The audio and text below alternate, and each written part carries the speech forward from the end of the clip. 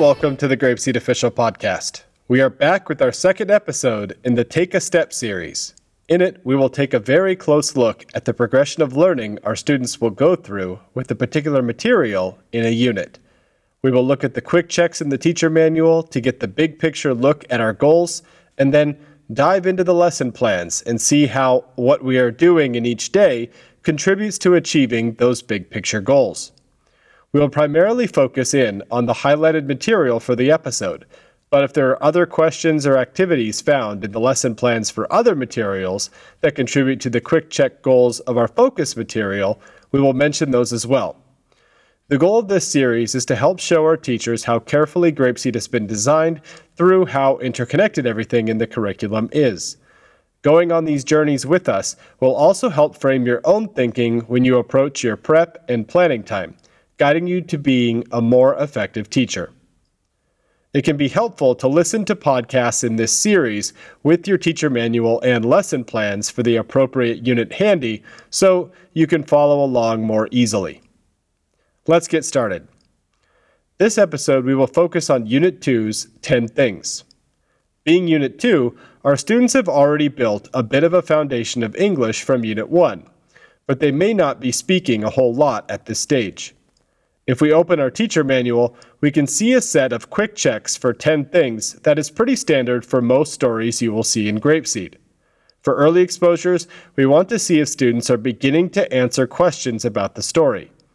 The middle exposure quick check asks if students can more fully answer questions about the story, and the end exposure quick check asks if students can answer questions about themselves using the language of the story. This progression of learning is a process we go through with most things in Grapeseed. We first want to build comprehension of the material and confirm it by asking questions and getting simple answers back from the students. Over time, we want their comprehension to grow to where they can answer those questions in more complete sentences. By the end, we want them to understand the language and expressions in the material so well that they can use it to talk about themselves, not just within the context of the material they are doing. A good example from today's focus material is about the buttons on Tanya's shirt. We can ask about how many buttons are on Tanya's shirt, and in the beginning, we can expect a simple answer of 5. Over time, this can grow to 5 buttons, or I have 5 buttons on my shirt, when we ask a question like, what does Tanya say here? How many buttons does she have on her shirt? In the end, though, our goal isn't for students to remember that Tanya's shirt has 5 buttons. It is good practice for them to understand and use that language in early questions related to the story. But we want students to get to the point where they can talk about how many buttons they have on their shirt. That's the end exposure quick check. Can students answer questions about themselves using the language of the story? When we see these vaguer quick checks, it can help to look up and see specifically what we are targeting in the learning objectives. For 10 things, we can see that the focus is on practicing the numbers 1 through 10 and understanding the expression, I have blank in my blank. Let's think about that target sentence in the context of what our students have practiced so far in Grapeseed. In Unit 1, they had the One Big Book, where they practice talking about different body parts and family members they have. Hopefully, by the end of the unit, students were able to make simple, I have blank sentences. What else did they have in Unit 1 that is related here? They had a lot of prepositional phrase work, primarily in Mouse in the Barn, but also in many other materials. Our goal here in 10 Things is to combine these two expressions students have learned in Unit 1 while mixing in some Unit 2 vocabulary. The magic of the Spiral curriculum here again. As we look through the lesson plans on this episode, we will focus specifically on this expression. As I mentioned before, learning the numbers 1 through 10 is also an objective here, but generally students already have these down thanks to all the times you sang 10 Little Monkeys in Unit 1. We start out with strong modeling of our target in Lesson 1. After telling the story expressively, we hold up a pointer and say, I have one pointer in my hand. Think about how your students will process this. It is the first day of a new unit. They are very excited about all these new things. Unconsciously, though, something is different about the start of Unit 2 than Unit 1. When Unit 1 started, they had no idea what their teacher was saying. Over time, they figured it out little by little. But now, there are these new songs and stories, but they can already understand parts already, even from day 1. How exciting is that for them? Of course, they won't logically think, oh, I have learned English through Unit 1, so now I know enough to understand Unit 2. Like I said, this will be unconscious. Their level of interest and excitement is how we can tell they are learning. New things are fun, of course, but it is because they are understanding the language that these new materials are so engaging and interesting. But here, in Lesson 1, after we talk about Tanya having one toothbrush in her hand, we model that we have a pointer in our hand. We are showing them where we want them to go, but we aren't expecting it yet. Note there is no direction to ask students to speak or answer any question here. You model the language and move on to the next material. But even with this brief modeling in the first lesson of the unit, some light bulbs will start going off in your classroom. They know every word in the sentence, I have one pointer in my hand. They haven't experienced all of them in this exact combination, but through the groundwork you laid in Unit 1, they should be able to understand, or at least start to understand. In Lesson 2, you continue with this modeling, saying, I have 10 fingers on my hands, and I have 2 pockets. Again, modeling examples without expecting or requiring student responses. You might see students try to speak, which is great. After you show them how many pockets you have, they may try to stand up and communicate how many pockets they have. It might come out with something like, me, 3 pockets. You can then recast and say, wow, yes, you have 3 pockets. Encourage this if you see it, but if they stay quiet and are simply listening, that is totally fine too. Just model the language and move on. The modeling continues in Lessons 3 and 4 with I have one toothbrush in my hand in Lesson 3 and the plural twist of I have socks on my feet in Lesson 4. At this point, it is worth pointing out a couple other components in Unit 2 that will help us achieve the goals we have for 10 things. Specifically, these are the Big Book 2 and the story Too Big, Too Small. In Too Big, Too Small, there's a lot of practice with you have blank sentences. Not quite our expressed goals in 10 things, but it is good practice talking about what I have and what you have. The Big Book 2 will generally give us the most relevant practice, using the construct, I have to blank, and also calling back to the one Big Book with, I have one blank. In Lesson 6, after 2, we ask, how many arms do you have? We then simply model 2. But in Lesson 7, we ask, how many heads and how many eyes do you have? We then model, I have one head, I have 2 eyes. This varied exposure and practice to the singular versus the plural form will help our students in 10 things later.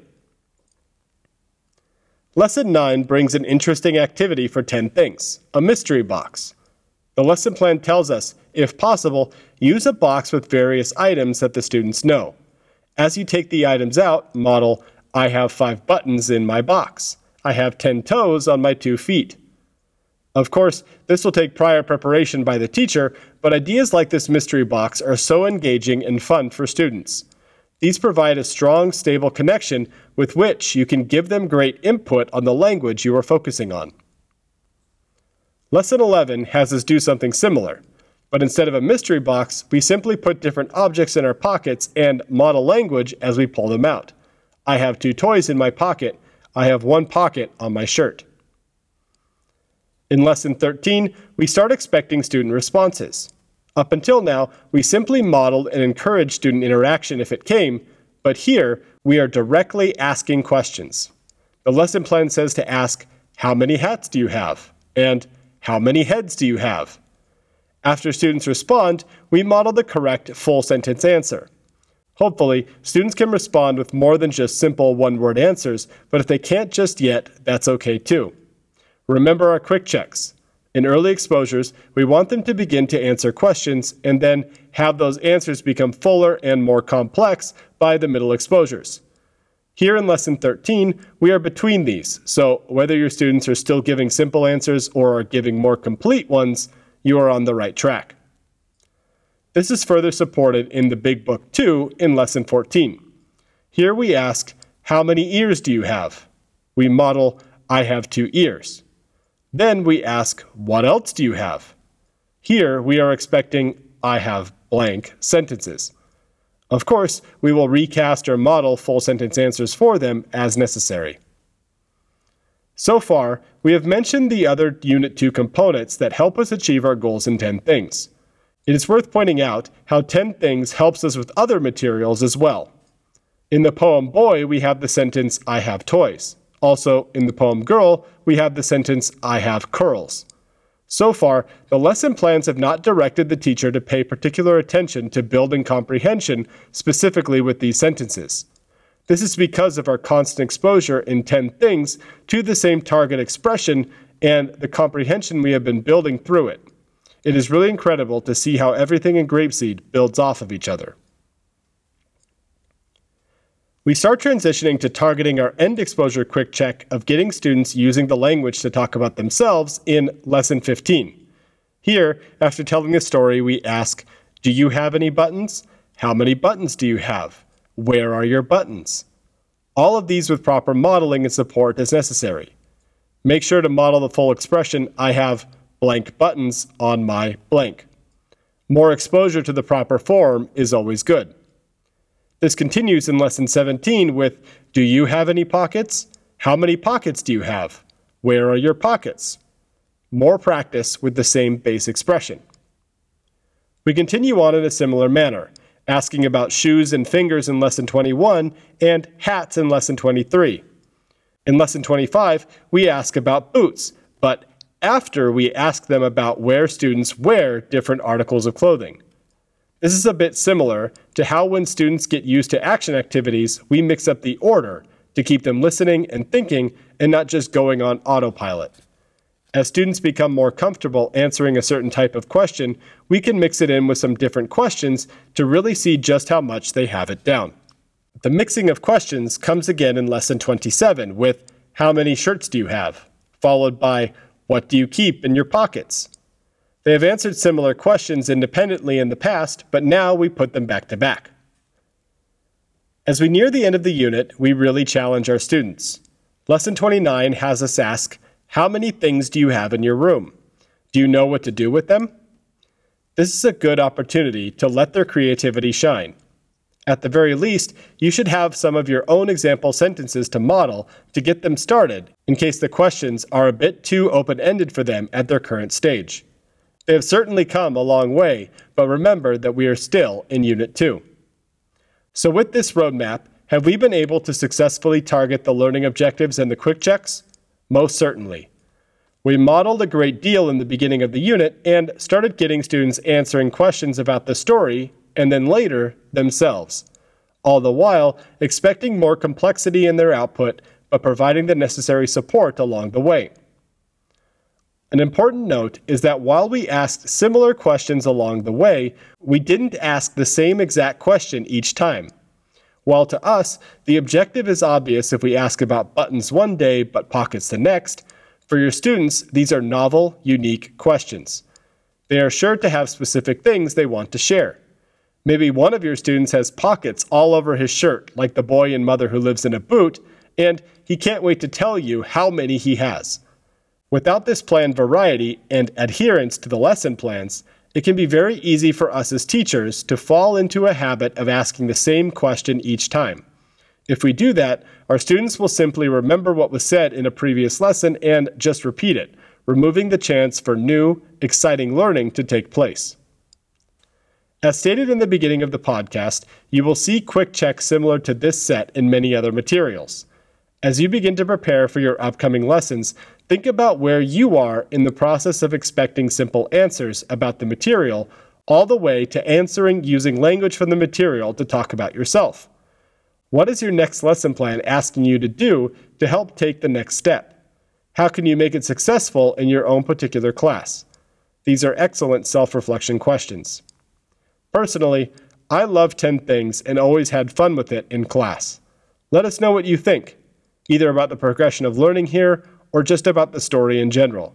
Send those thoughts or questions in to mailcarrier@grapeseed.com. As always, thank you for listening, and good luck in the classroom.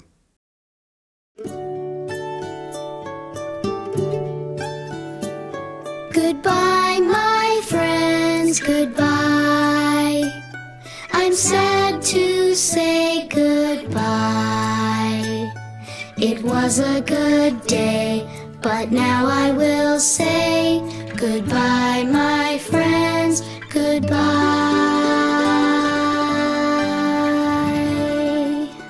Goodbye, everyone.